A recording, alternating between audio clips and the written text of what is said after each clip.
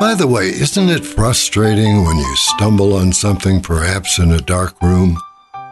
Even more frustrating are the stumbles we all experience when we make the wrong decisions in life. Those stumbles result in more damage and heartache than a sore toe.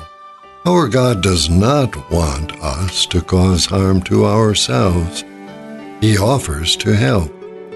There's a passage in the Bible that says that because of Jesus Christ, God will proclaim us stumble-free, as it were, for all eternity.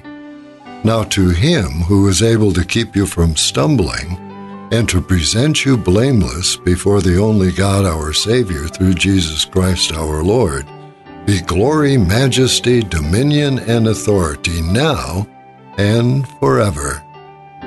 A nice thought from By the Way.